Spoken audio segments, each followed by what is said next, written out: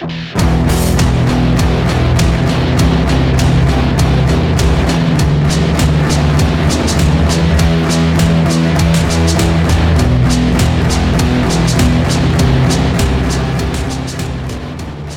back to a brand new episode of Full Metal RPG, episode number 91. I'm your host, Brent Carey, and today I'm joined by Richie motherfucking Buzzkill. What up, Richie Buzzkill? Not much, man. I'm just sipping on my Shiner Bock here and in the dark room listening in the cans. So Nice, good man. You have been working out the technical difficulties for the past 30 minutes. You're a man of infinite patience. I do appreciate you. I have poured myself a gigantic Jack and Coke. It's actually diet, and it's actually not Jack, but you take my point. I do take your point. Then we are also joined by Ashley. What up, Ashley? How you been? I have been. Yep, and I am drinking water. So oh wow, that's so much excitement coming from over here. that's starting off. That's kind of philosophical. You have been, and then you are also drinking water, the beverage of the clear-headed, which is that's something to aspire to. And then we are with Adam motherfucking Sink. What up? Heidi ho there, neighborinos. Right. Can we start over? No, I don't think so. Flanders. Don't do it. From here on out. Don't do it. Only Flanders. Right. Oakley dokley. Oakley dokley. Brendan's gonna go into his closet with his noose. All right. So, hey guys, how you been? Good. It's getting weird. Like super weird. Things are super weird. Yeah, I was doing okay with quarantine and everything as an introvert until like a week and a half ago, and then I started like climbing the walls, like in Bram Stoker's Dracula. Oh. Yeah, sick, like Gary Oldman. Yeah, like Gary Oldman. Right. And so it's been a little weird. It's been kind of a thing. Like I don't really interact with other people in person, and so I'm not sure if I only exist inside of my own mind or anything at this point. Am I in hell? Yeah, but you never could have known that. You never could have known that. So you're right. It's true. Yeah. And I'm very much an extrovert, so it's been like that for me from the beginning. I mean, the only saving grace, as sad as it is that I go to work every day. Oh boy! Wow. Yeah. Brendan #class warrior. I got some thoughts on that, but I will not. I'm not going to share them. This is the wrong content. But I really more meant like, hey, is everybody having a good time gaming and shit? Like, absolutely, yes. I have been very busy with gaming, so good. That's another good thing. Well, today, RBK has made a specific request, and he says, we're doing our special politics in gaming episode, and this is like I can't remember if this is episode 1 or episode 2.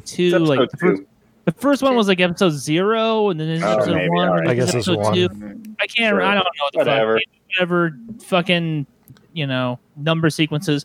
But RBK has asked, hey, maybe we can just skip all the bullshit where we talk about our games and stuff. We can just get right into this incredibly meaty topic. And the more I thought about it, I think RBK is right. I mean, I think that there's a possibility we could probably do like 2 episodes on this one, because today we are discussing the politics of fantasy gaming, and while your friendly local neighborhood game store guy, the guy who's always there holding down the counter, would suggest to you that somehow fantasy gaming is apolitical, we know that's bullshit, right? We know that's bullshit. So let's get right to it, huh? Who wants to jump in? I mean, the question in my mind is like whether or not it was designed as a conservative thing from the very beginning, or it was just the zeitgeist of all the books that combined to create this. I think okay. So to kind of set the stage, I think that there is a question of American history, and there's a question of American sociology that we could get into here, right? Like, what is the cultural composition of America? Because interestingly, the role-playing game is a uniquely American art form, right? We have the first of them, and where they came from and the time period they came from, I think says a lot about the genre. But they were also influenced by like a huge body of work that has in and of itself like some problematic elements, right? And I think that we're going to kind of see how those problematic elements kind of like reoccur within the context of fantasy gaming. But it's sort of timely that, and this was not planned, right? We wrote this fucking schedule months ago to talk about this now, and we had no way of knowing that this Twitter war was going to break out over the concept of orcs, right? Mm-hmm. And so have you guys been following this? Have you guys been following the orcs flame war? No, because Twitter sucked. Yeah, I'm not on it either, but like because of the show and everything, people got at me. I've kind of withdrawn from social media. I feel like I should say that. Like I deactivated my Facebook account. I haven't really been very active on Instagram. And if you're out there and you think that I'm like dogging you or that I unfriended you or some shit, it's not like that at all. I'm not on social media right now. But some people did get at me and they were like, "Brendan, are you following this orcs thing?" Right? And correct me if I'm wrong, I'm going to kind of paint it in broad strokes here because I have not been following the daily, thrust of it. But from the limited amount of research that I put in, it seems as though some people got into the D&D 5 Player's Handbook and they started reading about orcs and their general disposition. And it occurred to them, after essentially like 5 years of Dungeons & Dragons 5 being like the biggest game, the biggest role-playing game in the world, that maybe this concept of orcs being intrinsically evil and aggressive was sort of problematic. And then they started fighting about what that meant for Dungeons & Dragons and what it means for playing and writing Dungeons & Dragons. And then it got very Twittery very quickly, right? The main contention seems to be that orcs are a stand-in for people of color, and they are the kind of classic sort of savages that kind of Anglo culture kind of liked to project onto the areas that it was occupying during the imperial eras of, the colonial eras, and that the savagery, quote unquote, and the innately evil aspect of orcs makes them ripe for imperialism, right? And then the whole thing becomes an imperialistic narrative. So let us begin. Who has thoughts on this? I want to hear them. Well, the orc thing has been a thing for a long time, so it's blowing up on Twitter right now, and they've gotten into it in D&D 5e and everything. But for as long as I can remember, that's been kind of a discussion about orcs. It's like kind of a racism through substitution, where they are a stand-in for people of color because of their savage nature or just their disposition, things like that. I know that Bright, do you remember it's a Netflix show called Bright? Oh, yeah, sure. Yeah. Well, Shadowrun. So with that, they even kind of played into that, which I understand it's wait, did you say it's based on Shadowrun? It's not based on it, but it's like it might as well have been. Whoever wrote that movie obviously played Shadowrun as a kid. There you go. Yes, okay, then it does tie in a little bit better than I thought it did. Cool. They even brought in like Orc Lives Matter, so to kind of marry the, Black Lives Matter movement with orcs and kind of how they're portrayed. They did that in that show. So I was not surprised when this happened because I've seen it for a while now. I think it comes down to like sort of the base problem. I mean, besides colonialism being baked into the idea of D&D, because I'm going to take your shit and you're evil, but it's the moral absolutism of alignment based. The idea that everybody of a race can be evil, and the moral absolutism of saying that. It's a two-edged sword. On one side, you're allowed to, it gives you the freedom, the power fantasy, as I come back to it always, is you're able to like, I can kill somebody without having any regret because clearly they're evil. But on the other side of it, it's like, well, were they really evil? Like, was that like they're just you're just seeing them that way because that's the lens in which you're framing everything to? I mean, the race thing it just depends on how somebody is framing even, their civilization. And yes, I think it's framed poorly, to be honest. Like, let's make them different, make them not based on civilization. But that's the easy thing to do, is like base a race or on a civilization and just file off the serial numbers. Do you think that orcs are based on civilization? Do you think that orcs are based on a real world people? I don't. I don't think so. Do you? I don't think so. Like I mean, you can. I'm sure there are scenarios where they have been swapped for actual, tribes and other things, but I just don't think, like, if you go back to, I mean, I'm sure there were orcs before Tolkien, but the orcs in Tolkien were created whole cloth out of like cauldrons and shit. Like, so they were just evil. They were created creatures originally. And then now if you have these, these races that live on the land and are tribal and, aggressive, like that become, it's like framing this idea as something else other than maybe what it originally was. I don't know what the history of orcs past Tolkien is, so whether he created them or it was before that. You mean prior to Tolkien? Prior to Tolkien, yeah. Prior to Tolkien, yeah. Adam, you've been quiet. What are your thoughts? So, as far as I know, Tolkien was kind of the first modern usage of the orc. I don't know that there were references to them or deep references to them prior to him. If you want to talk about problematic races, I don't know that you want to start with orcs. Like, to me, the more problematic ones are like the Drow or the Duergar, where it's, what's the evil version of an elf? Right. Well, it's an elf, but its skin is black, like and not black as we know, but like black. The Duergar, what's an evil version of a dwarf? Well, it's a dwarf, but its skin is black. Well, where do these things live? Underground. Why would something that lives underground need to have midnight black skin? And to me, that's where you kind of go, okay, that doesn't make as much sense.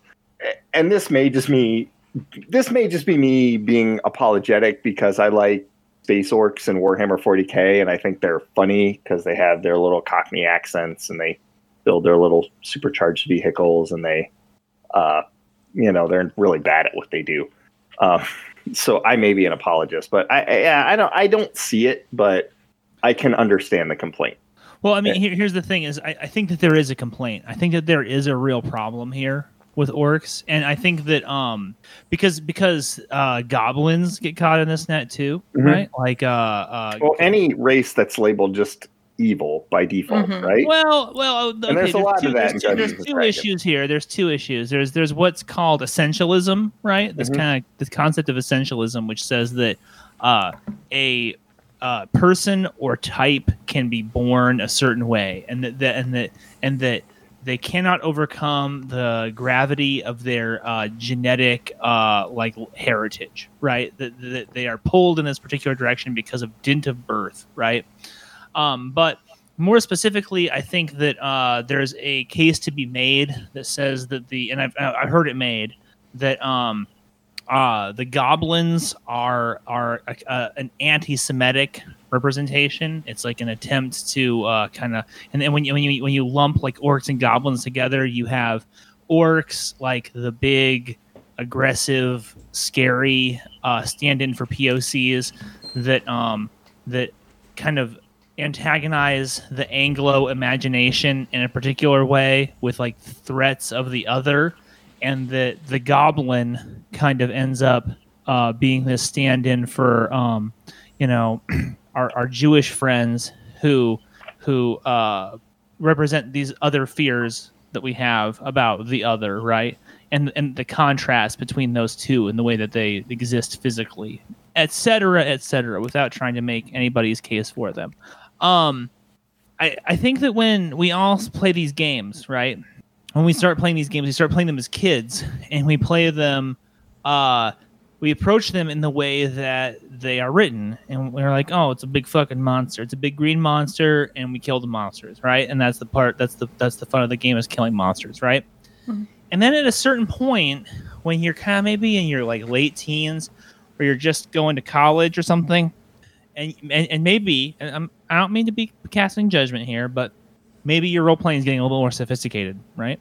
And there's this moment that happens where you guys fight an orc warband, and then there's one that lives, right? And I think anybody who has played a long time knows exactly what I'm about to say, right? Which is, then there is this discussion in the party as to what to do with the orc prisoner, right? So this might be the orc prisoner's dilemma, right? And have you guys all experienced this? Has everyone here experienced It was a baby, but yes. It was a baby orc? Yes. Oh, okay. I have never had a party that takes prisoners, so that's fair. So like, immediately, this is weird to me, so continue. Immediately there's this discussion about what to do with the orc prisoner, right? And then you get into the philosophy of D&D, like really quick. And this is a point where usually kind of in your development as an adolescent, like human being, you're starting to develop things like philosophy, or your thinking about this stuff is getting more sophisticated. And someone says, well, we need to kill the orc. And then someone else says, no, I'm a good alignment. I do not wish to kill prisoners. This person is unarmed and incapacitated. I refuse to kill them. And then the other person says, this thing is intrinsically evil. Were we to loose it now, it would just try to harm us. And that doesn't mean it would necessarily attack us outright, although it might. At the very least, it would return to its fellows, alert them, and then they would attempt to harm us. Killing it is a good act. And as a good alignment, this is getting back to Richard's point, you should endorse me killing this evil being. All right? And immediately at that point, you're probably like 18, 21, something like this. D&D falls apart because all of a sudden you realize you've been thrust into this fucking world where shit doesn't make sense. You know what I'm saying? For sure. Right? Like, seriously, off screen somewhere, there must be like an orc village, and there's probably like little orc kids there, and they're like running around and like doing like what little orc kids do. Like, what is that? Like, should we go murder them? Ripping the legs off insects and eating babies. Is it like literally our mission? Is it this kind of like, is there this kind of like almost like this white man's burden, this manifest destiny of is it our job to find the orc village and to slaughter genocidally every single being that lives inside of it? And is that good? If we do that, is that a act of good, right? And at that point, fuck, that's what that, and this is what we were talking about in the last episode, that's when D&D goes on the shelf. Because at that point, D&D ceases to mirror the complexity of real life. And it gives you questions, it gives you answers to questions that you don't like the answers to. Right? Am I right? Yeah, and I think that's kind of crusade-y, you know what I mean? And I think that you're not going to come across anyone who says that the Crusades were a good thing. You know, like that's... you say that yet. That's true. I'm certain we could go online right now and find a whole bunch of those. And we'll go talk to the Council of Cardinals about that. And we'll see what they think. What do you think about? Yeah, so let's talk to the Cardinals about what they feel about the Orc Village and see what they should do. But anytime you do take an entire race of characters, people, whatever it is, and you say these are bad, we're good, they're bad because they're different and they believe different from us, and therefore they all deserve to die, that's bad. Like, well, because it goes beyond merely the idea of them having beliefs, right? Like, right, yeah, it's just who they are, they're born that way. It's in their blood. Yeah. Exactly. You open up the monster manual, you look up orc, and it'll say in there something like chaotic evil next to its alignment. Mm-hmm. And then I think that one of the sentences that people in the orc debate were arguing about was, it said orcs can be taught a different way of being, but their ability to understand it and fully live it is limited, right? And people were flipping out about this. They were very upset, right? Mm-hmm. So go ahead. I guess my question is, what's the proposed fix? Because if the proposed fix is that I get to know every single sentient adversary I come across on a personal humane level before I decide whether or not to hit them with my sword, I'm not playing a fantasy role-playing game anymore. And I don't know that that's wrong, but I think simplicity is baked in for ease, I guess is what I would say. Man, I feel like that's not an intellectually strong standpoint. I don't feel like... Is it meant to be an intellectually strong game? It's Dungeons and Dragons. It's meant to be played by... I mean, I started playing it when I was 10. Yeah, but is there a lesson in there that you were taught when you were 10 that is an unsavory lesson? And obviously you as a person grew past it. But sweet Lord, when you go down to the game store, you meet a lot of fucking chuds who didn't. Yeah, like playing Dungeons and Dragons will get me my face slammed into a locker. That was the lesson that I learned from it. But I mean, I can't speak for anyone else. But yeah, I don't know. There's sure, as an adult looking back on it, are there problematic aspects? Of course there are. I mean, I'm saying all of this because at the end of all this shit, I'm going to make a case for orcs, okay? Because at the end of the day, I'm an orc apologist too. But and when you say what's the proposed fix, one of the proposed fixes that I saw in my limited research was this kind of way of making orcs just basically humans that look different. They're basically just kind of like big kind of Shreks. They're just like Shreks. It's like what? And I was like, that's as unsavory to me as the concept of them being a stand-in for POCs. Well, like, fine, I guess, but then you're gonna go out. It's Dungeons and Dragons. You're gonna go out and fight something. Mm-hmm. So if you just want to go out and you want to fight, I don't know, like giant scorpions, that you can do that. That's fine. You don't. Well, okay, let's say you're playing an OSR game, right? And okay. And you're playing an OSR game, and you go and you fight against some bandits, all right? Mm-hmm. And you kill 4 of them, but the 5th one you take as a prisoner. Are you just going to execute him immediately on the grounds that he is evil and he deserves to be killed because of his evilness? Like the groups that I've played with? Yeah, they'll just kill that. They wouldn't ever take him prisoner. They'd just killed him in combat. I've never been in a group that has been like, hey, we need to take some prisoners. It's just, we'll just kill them and go through the corpses.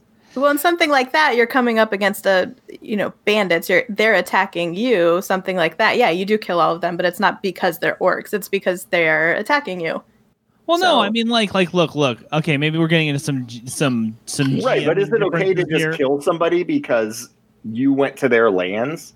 Because then you get into Braveheart type of shit, right? Like, I showed up in your lands that you own, that you have autonomy over, and I got a sword and I'm clearly a threat. So you come to defend yourself, and now I'm going to slaughter all of you. Is that okay? Probably not. Well, I mean, this is where we get into the imperialist stuff, right? I mean, because I think, and the reason I wanted to do this episode months ago is because I see Dungeons and Dragons, I see fantasy role-playing just in general, not OSR gaming for the most part, but Dungeons and Dragons and what it has become as being an incredibly imperialist metaphor. It's incredibly imperialist. The more that the player characters become powerful, and the more that their motives are shrouded in the ambiguity of this like strange moralistic alignment system that you don't actually see in OSR games, the more it becomes a fable that is about imperialism at its very core. Richard, you're being very quiet. I would love to hear your thoughts. Well, I would argue that the alignment system, whether it's there or not, I think OSR still suffers from the same, like, even though alignment is not there, and most people kind of ignore alignment. A lot of people ignore alignment even in D&D, but the good versus evil thing is still kind of there because there will be things that you will just kill outright. And because that's evil. Like, I mean, I think the only thing I can think of in D&D that you should is like undead. Like, think about, like, you're fighting undead, like, well, they're dead and they're motivated by some force to attack you. Like, okay, well, I mean, I can't think of any reason why not to, kill them all, but like, make them dead again. But the alignment system and setting up this like absolute good and absolute evil, and that you have a little bit of gray between neutral and lawful and chaotic. You have a little bit of gray between those, but the really, the good versus evil poles are so intrinsic to this gameplay that as soon as you start thinking about that philosophy, like you said, the metaphor breaks down. It's no longer a fun power fantasy of this, like, oh, I can get away. I don't have to feel bad about this. Like, there's no moral, ethical ramifications for what you're doing. You're just there having this, like, gaining treasure, and that goes to the colonial imperialist thing. Deeply.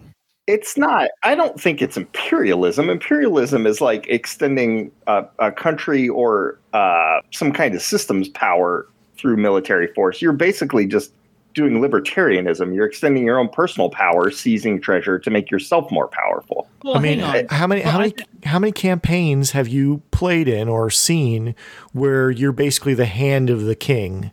Like that's like a pretty common. Because almost every single one I play in is everybody is just giving middle fingers to every single person who tries to tell them what to do, and is just going out and running rampant to make their character more powerful. Which is why when I tend to play D&D, I tend to run Rand the Libertarian Cleric, because I think it's the purest distillation of what D&D is about.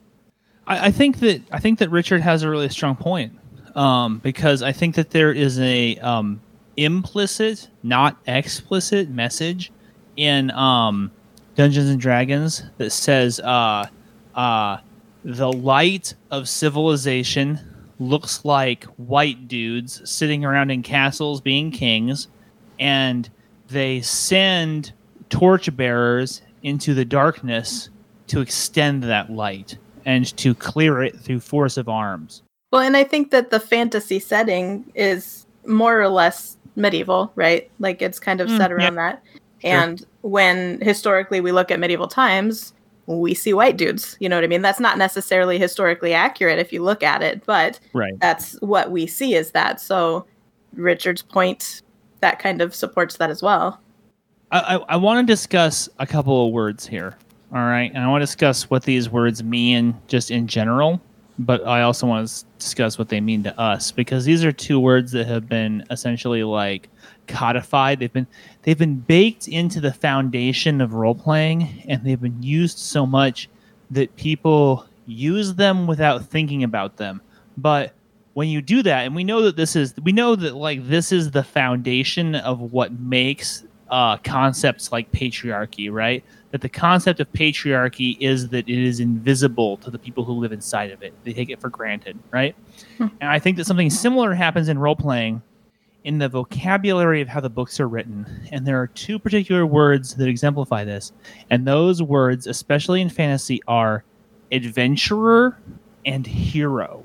So both of these words get used to describe the player characters in different iterations of the game. I think both of the words are intrinsically problematic on different levels. I prefer one over the other, but that's a different story. What do you guys think about those words? Talk to me about adventurers and heroes. Well, an adventurer is, if you want to look at it, I don't want to bring imperialism back into this, but adventurer is someone who goes out and they do it for the sake of the adventure, of exploration, of, looking at Star Trek, for example. They're adventurers, they're explorers. So interesting. That's fascinating. Me, that's how I see an adventure, is they're in it for the actual thrill, the adventure, the experience, whereas a hero is in it for the glory, or, whoever saves the day, they probably get some sort of a reward for that. Whereas with an adventurer, the experience is the reward itself. Adam, Richard, thoughts? The hero metaphor. I mean, I just think heroes are from a certain perspective, where adventurers are self-motivational. I mean, they can be framed in any one way. Like most good villains, like great villains, are heroes in their own story. So, like, heroes is about perspective, and I think the issue being that framing someone as a hero in their story, it's like, we'll go back to like the orcs. Like, if the humans that clear out an orc village that is threatening some population or whatever are the characters that do that are considered heroes by that civilization that they're defending, but they are villains to the orcs, even though the orcs might have lashed out and killed them, but see, that's what's kind of interesting is you're bringing moral relativism into Dungeons and Dragons, and moral relativism is actually not in Dungeons and Dragons. Well, that's my problem with Dungeons and Dragons, and I will keep hitting the alignment system with my mallet. Is that system, as soon as you start thinking about it, because it is the core of the at the very core of the story mechanics is the moral alignment system. As soon as you start thinking about that in anything other than in black and white terms, it breaks down and it becomes a enabling force to any action you want to take. So the concept of the alignment system, and we're back to the alignment system, is perplexing, right? Because as you just said, villains are always heroes in their own story, right? So the villain must think to himself that he is doing good, that he is doing the right thing, right? But in Dungeons and Dragons, they have this little fucking, NE next to their name, right? Neutral evil or some shit, right? And there's this idea of this cosmic philosophy of evil, right? And I read this series of novels when I was, I don't know, in my early 20s, and it was, I was playing a lot of Dungeons and Dragons at the time. I was playing 3.5, but I, kind of back to what Adam said is like, I'm a big Drow fan too. I love Drow, love Dark Elves. And so I was reading this series of novels called War of the Spider Queen. And there was this section in it where a character is ruminating on the nature of chaotic evil, like what it means to be chaotic evil. Because when you read the chaotic evil alignment, it doesn't make any fucking sense. There's no way you could base a society around it. The fucking idea that there's this like under empire of like fucking Drow that are all chaotic evil and somehow that works it's just complete nonsense. It's like utter bullshit, because there's just no way that you could get two people to fucking come together to do anything, much less run an empire on it, right? And the way that the author like wrote about it, I was like, this is in War of the Spider Queen 1. I was like, this is fucking amazing. I finally fucking get fucking chaotic evil. It's so rad, right? And so then years later, I was like, oh, I need to run D&D again. And I went back and I found a copy of the book and I reread that section. And I was like, this is fucking dog shit. This doesn't make any goddamn sense. I think that the kind of the notion that these characters proceed from a concept, a philosophical concept of evil, and that they embrace that concept, that in and of itself is perplexing and doesn't make any fucking sense at all, right? Adam, what were your thoughts on heroes and adventurers after that digression? You haven't said anything yet. So, if you're looking at hero, it's a loaded term, right? You've got David Bowie, we could be heroes just for one day. You got Bette Midler, you never know when you're my hero. Like, a hero's good, right? Wow, you've really brought up some very some referential points that I'm not super stoked about. Bette Midler, but all right, whatever. Bette Midler. Why are you dogging? All right, I'll just stop. I love Bette Midler's fucking box sets that she wrote for Forgotten Realms. I mean, Bowie's right. I'm done. Oh, come on. So get back to it. I want to hear it. I mean, do you? Yeah. I kind of feel like you don't. No, I do. I definitely do. All right. So hero is a loaded term. It's positive. It's always a good thing. No one has ever said that guy's a hero and meant they're a shithead, right? Mm-hmm. An adventurer is someone who goes out and seeks adventure, good, bad, indifferent. So here's another thing you're not going to be stoked about. So feel free to cut me off if you don't. There's the movie Up, right? Never seen it, but go ahead. Carl Friedrichsen, the old man in Up, is a hero, right? He's got a moral imperative. He does what he thinks is right, and he's going out to do the right thing. Charles Muntz, who is ostensibly the antagonist in that movie, and I have kids, so I'm going to frame everything through this lens no matter what. He's an adventurer. He wants to go out, he wants to find the bird, and he wants to bring it back so that he can prove he was right and that he had an adventure and that he found the thing. He's the bad guy. Is he evil? I don't know, but he's certainly an adventurer. He's certainly someone who goes out and seeks adventure, and he's certainly someone who is poised and posited to us as the audience in that way. And so I see adventurers as either morally ambivalent or gray, and heroes as essentially somebody who is to be idolized and looked up to. So if you approach D&D from the viewpoint of I'm playing a hero, everything that you do must be the right and good thing to do. Whereas if you're saying I'm playing an adventurer, you may be self-serving. You may not be doing things for reasons that are purely altruistic, right? You might just be in it for your own glory. And that's the dichotomy that I see between the two. Yeah, I think that's a big part of, especially the way that the OSR and like DCC have kind of been marketed to us, is to create that differentiation. And that's a differentiation that I actually generally endorse. The word adventurer is on some level less loaded, but I agree 100% that the word hero is again tied to this moralistic concept of right overcoming wrong through adversity, right? Adventurer has kind of a strange, as a word, it has kind of a strange history, right? I think that if I'm not mistaken, and if somebody out there is a Latin scholar and they want to like get at me, I think that the word adventure, when you break it down into its Latin roots, means to go forth. It's someone who's going out, right? And that word gets kind of co-opted during the this is, again, to my knowledge, all right, to the British colonial era, right? When the idea of being a person who has like a military commission and is going to these foreign continents and is essentially like setting up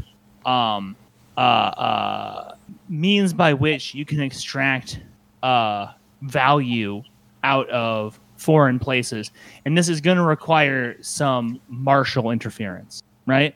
That word of that concept of foreign adventures kind of comes into the parlance, right? This is in the 1800s, maybe before that, right? But you definitely see the word used in that context in the 1800s. Then in the early 1900s, with the pulps, we see the word change again, right? To meaning this kind of idea of the two-fisted adventurer, right? The male, usually, the guy who is out there punching people in the face, being violent, in this kind of thrilling and sort of like salacious way. Am I right? Mm-hmm. And I think that because now we're getting into that concept of, well, what are the source materials that Dungeons and Dragons itself becomes from, that we alluded to at the very, very beginning of the show, right?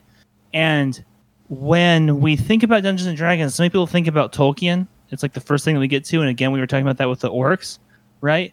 The legacy of Tolkien. But there are so many other Appendix N documents that Dungeons and Dragons is based on. And many of them come from this concept of the two-fisted adventurer that sort of comes to us via the legacy of imperialism, right? The legacy of the idea of like, oh, well, I'm a young man and I'm going to go make my fortune. And the way that I make my fortune is by like going to another country with a gun and telling people that live there that like I get their gold and I'm taking it back to Britain with me. You know what I'm saying? React to me. Thoughts?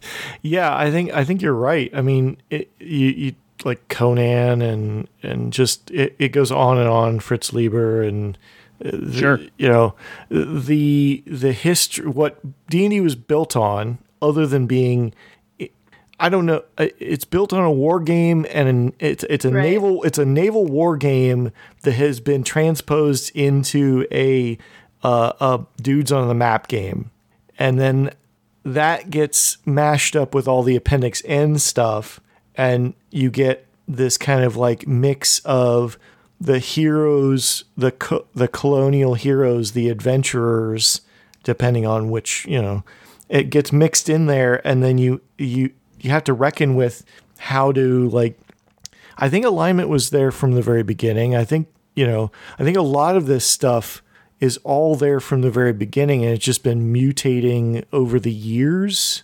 So yes, I think that's a critical idea, but we'll return to it. Go ahead. Yeah, but that's kind of what I think the whole hero adventure. It's somewhat of a dichotomy, but I don't think it's anything more than just like facets of the same gem, the same, as it were. So it's somewhat perspective, but if we're not doing moral relativism, then you have to say, well, but we can't do moral relativism, right? Like right. Dungeons and Dragons precludes us from doing moral relativism. We might want to bring that into the game, but then we can't. The game literally falls apart the second we start trying to do that. Right. Because there's a fucking spell called Detect Evil. I'm detecting the evil. Where's the evil in the room? Oh, it's this fucking guy in the corner who's cackling. It's like, you know what I'm saying? Does that make sense? Right. The paladin goes into the bar to cast Detect Evil and then just immediately starts stabbing dudes. Right? Yeah, it is. Yeah. It is my imperative as a paladin to go around stabbing fucking evil dudes. Fuck those guys.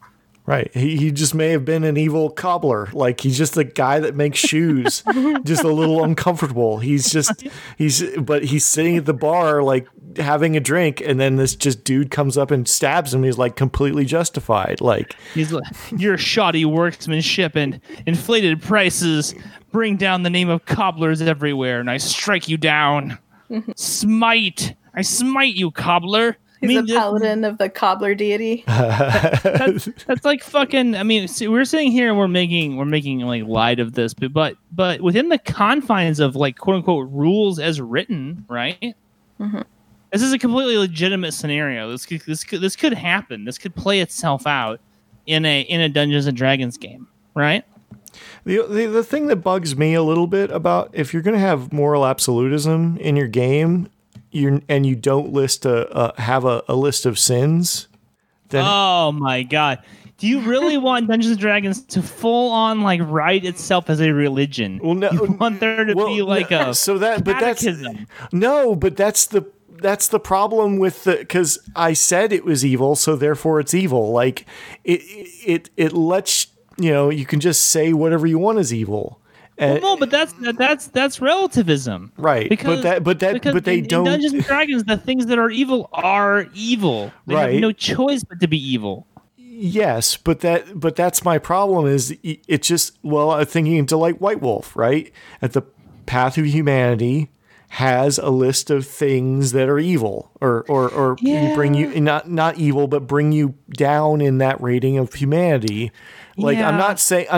I mean, like every religion around in D&D would have to agree upon one list if you're going to use an absolute moral system. What's kind of right, and that in and of itself is kind of interestingly sort of imperialistic about Dungeons and Dragons. Is it does proceed from this point of view of a moral absolutism that says that all the things that the authors think is good, and all the things that the author thinks is evil or at the very least questionable are evil or questionable, right? And I think that when you read Rifts is when you really see this mentality sort of diverging into some like really deeply problematic areas.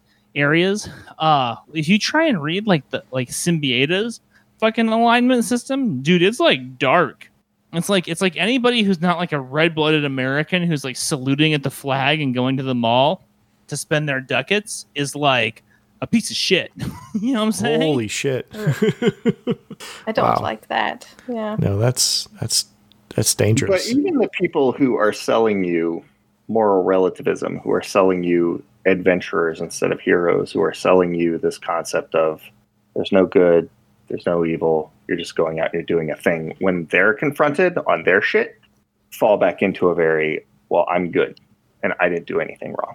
And I'm thinking specifically of Zach has nothing to do with this book. right? Yeah. Like when confronted with his bullshit and his enabling of a toxic personality, James Regi, who wrote Lamentations of the Flame Princess, fell back into, well, I didn't do anything wrong, and Zach didn't do anything wrong, and I'm okay. So stop telling me I'm bad. I think that you bring up a really valid point in that you cannot differentiate between the people who create these materials and the materials they create, because I think that these things are intrinsically interlinked, right? Like I've already brought up Symbieta, you brought up Regi. There's some interesting D&D history that kind of goes into some of this, right? And I think I promised that we were going to get into some of the history. Now, before we get into the history, one thing I want to say, though, about that is H.P. Lovecraft and Cthulhu.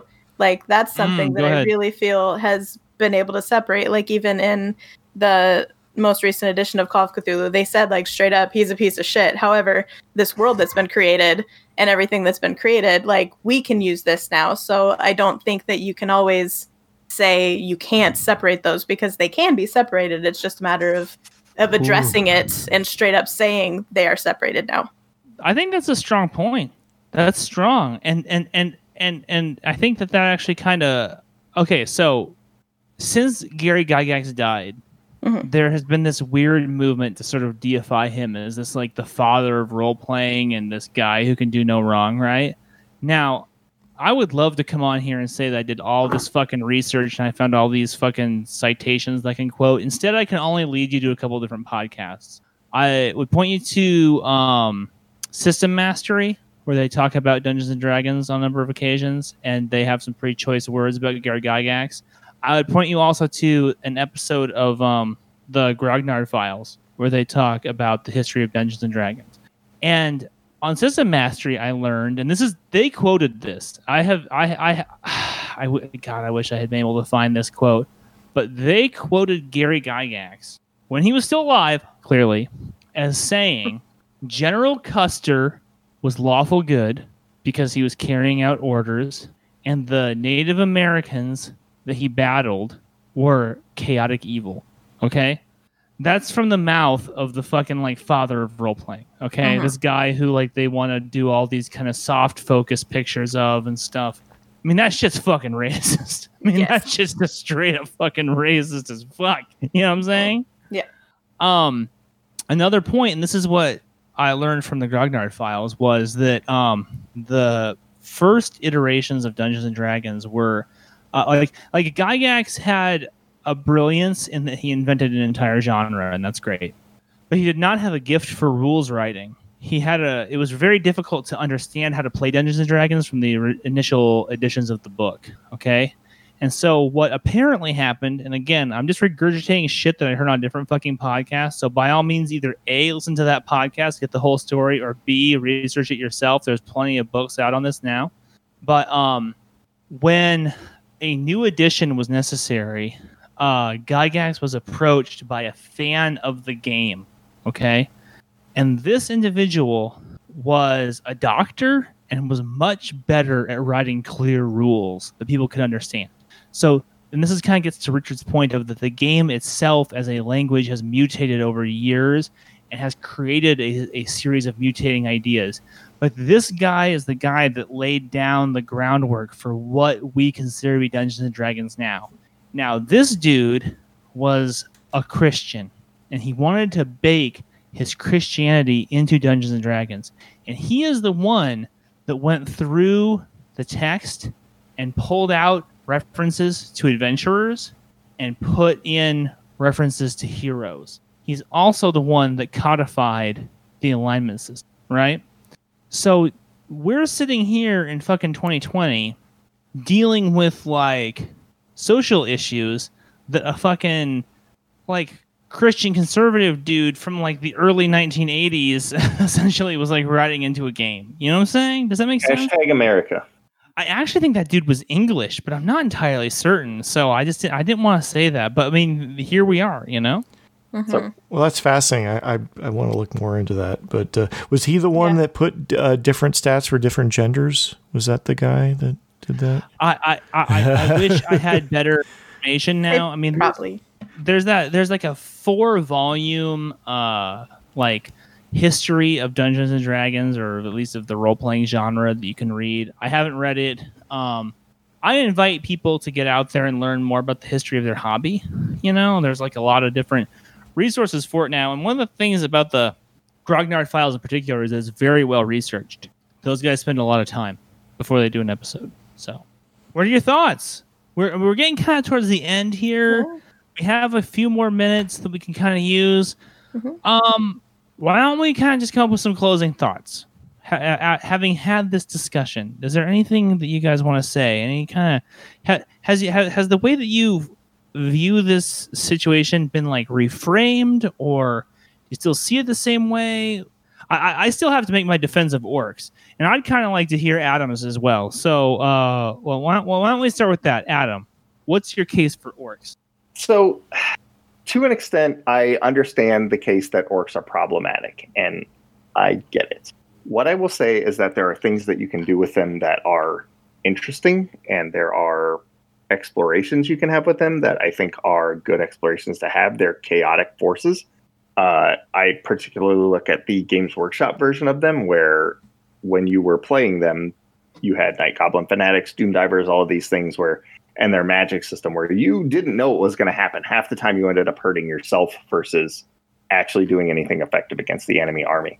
And so I kind of look at them as just these, big dumb brutes, absent any sort of other connotation, who are also these chaotic, mildly psychic forces who kind of run rampant over quote unquote civilization. And I think to that extent, they're kind of fun and interesting to interact with, right? Like the Armageddon campaign and the Red Handbook from D&D 3 and those kind of things. Like they're actually really interesting, kind of fun to interact with. And I would say if you find racist problematic elements with orcs when you're interacting with them, cut them out and replace them with something else. Because I do think the idea of, an enemy force that you are thrust up against is kind of core to the concept of Dungeons and Dragons, kind of core to the concept of role-playing. I can't tell you the number of times that I've played Vampire where just because there was a Ventrue prince, we automatically hated that guy for no other reason than he was the Ventrue and the prince. So if you don't like orcs, don't use them. If you find elements of them problematic, replace them, and just have fun, enjoy the time that you spend in the game, and be cognizant of the larger kind of macro implications of what's going on. There's a lot of that I agree with in a pretty serious way. Here's my justification for orcs. Here's me being the apologist for orcs. Okay. First of all, if you're the kind of person who it's 2020 and you're running Dungeons and Dragons, and your idea of a fucking sick ass encounter is like, here's some orcs, it's like, what the fuck are you even doing with your life? That's like the most boring shit fucking ever. That's like D&D 101. That's like when you're in 6th grade and you're trying to figure out what the fuck D&D is, and you're just like redoing Lord of the Rings. Like, step your game up, homie. Like seriously, even fucking just like a bunch of skeletons is that's also lame. Like, just like, I mean, come on, try and make something that's like the challenging, that not to the stats on the paper, but to the minds of the people who are playing. If orcs are problematic to you, if they're problematic to your friends, don't use them. And on some level, you really shouldn't be using them anyway. It's just like it's so fucking. It's like eating Wonder Bread. Now that said, there is, in my mind, a place in Dungeons and Dragons for, again, this kind of gets back to what Ashley brought up, which is the idea that Lovecraft gave us, that there are beings in the universe that see the organization of the universe in a completely different way. Okay, their fundamental values are different than ours. This concept that this kind of Star Trekian, if you will, kind of concept that if you just sort of sit down with somebody and explain to them patiently, like, your values, they'll just kind of come around to them. Just like to throw that out, right? Like, if you want to see orcs as like this force of nature that have a fundamentally different view of reality than humans do, I think there's something interesting to be done there. Now, if you just want to like re-gloss orcs as being like big, kind of green, doughy humans, that's also boring. I have no interest in that. I have no interest in that whatsoever. I suppose if it's your fucking game, you can do whatever you want. But like this idea that orcs are just a bunch of Shreks who are sometimes kind of mistakenly mean or whatever, I find that also like kind of like intellectually weak. So I'm not gonna give up the concept of orcs in my game. Instead, I literally can't remember the last time I did an orc attack or orc fucking encounter. I don't even know what to do with that. So, closing thoughts. Let's start with RBK. What you got, buddy? I think like all this stuff, I mean, like I have a whole list of stuff we didn't even get to, but like I think with role playing, it's supposed to be empowering. Or at least that's what we have come to kind of see it in the modern era, is this like empowerment. So anything that you see that you do not like in the game, change it up, explore it as as opportunity to explore it, expand it, empower yourself. It's a power fantasy is the basis of fantasy gaming. You turn that power fantasy into something that's empowering to everyone at the table, and you can still have fun and you can still move forward and tell interesting stories, explore, have orcs have culture that you explore, have an orc character that's exploring their culture, like raise them up, overcome disadvantages.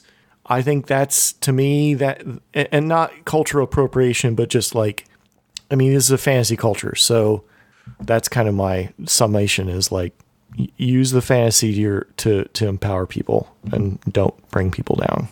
Mm-hmm. I like that. Let's lay it on me, String Bean. What you got? All right, so first thing I want to say is with the orcs as Shrek, like making them these big doughy humans, like the image I got in my head is that's basically the monster version of like safety scissors, like making them these big plastic safe things. I don't like that either. But the other thing I wanted to circle back around to was the no one cares about alignment. I mean, if you've got like paladins and clerics, obviously they do, because they have their deities. And then if you look at the deities, that's where you get into the moral relativity as well, because the deities are from all over the place too. So there is enough, representation's not the right word, but there's enough from all over the place with that there are different things you can do that are not just good is good, bad is bad. Like there's different angles you can play. And so it is more open than that. The other thing is with fantasy gaming and tabletop gaming, it is supposed to be fun and it is supposed to be something that you can feel good about. So for us, I want to say, part of me wants to say, like, if you can keep it in fantasy and make things black and white, then that's awesome. But then I also recognize that for me, that's coming from a complete place of privilege, because if all of the evil people are people that look like me or that come from my background, like in real life, it's very similar. And I notice that, that's a really shitty feeling. Like, I can't imagine being at the table with that. So I guess like what RBK was saying is just be mindful of who you're playing with. If you have people that find orcs problematic, then don't use them. There's a lot of different ways around that. And to Brendan's point, just be more creative with it. There's so many different things you can do. You don't have to rely on these old standbys that are maybe not aging as well as other things. Amen. Amen to all that. Adam, closing thoughts. So you got, bud? Oh, I kind of went over my thoughts on orcs already. Look, have your fun. Don't be an asshole. And be excellent to one another. That sums it up. That's what I would tell you. Yeah, fair. All right. Well, my closing thoughts is I feel like kind of what Richard was saying is that there was a lot of points that he feel like he was able to get to. I feel like there was more to say about fantasy role-playing. Maybe we'll come to it again. Maybe we'll do a fantasy role-playing part 2 at the end of this thing. Who knows? If you have additional thoughts on this, we would love to hear them. Like, you should really write them in. Hit us up on the Facebook. We have a Facebook page, Full Metal RPG on there. And then send us stuff to Full Metal RPG Official at gmail.com. And let us know your thoughts on this episode. Also, we're available on Discord. So go on Discord and maybe we can inspire some new conversations about fantasy role-playing there. And we can do a fantasy role-playing episode part 2. Yeah, so wow. Yeah, that's quite a lot. That's a lot. But anyway, we have more coming in this series. We have a lot of different genres we kind of want to unpack. Play Morg Borg, and you're not gonna have this problem because you're just gonna be like, you're not gonna be fighting an orc. You're gonna be fighting like a fucking maggot with a baby head. You know what I'm saying? And then everybody wants to kill that. That sounds disgusting. It's clearly better. Yeah, right. Yeah, right. It's also like vomiting acid. Anyway, so have a great night. Thanks for reaching out. Oh, and you know what? RBK said something at the beginning. He's like, Brendan, you need to go on. You need to tell them to go on fucking iTunes and leave a review. And it's been so long since we begged for reviews. Could you do us a favor and go on iTunes and leave a review? It'd be fucking rad if you did. And we might read it on here, especially if it was hilarious. Like our friend DM Slide, who's so fucking weird. You're breaking up, man. Sorry. Oh, sorry. Anyway. So yeah. So we'll call it there because I keep breaking up. Thanks for listening to Full Metal RPG. Have a good night. Rah.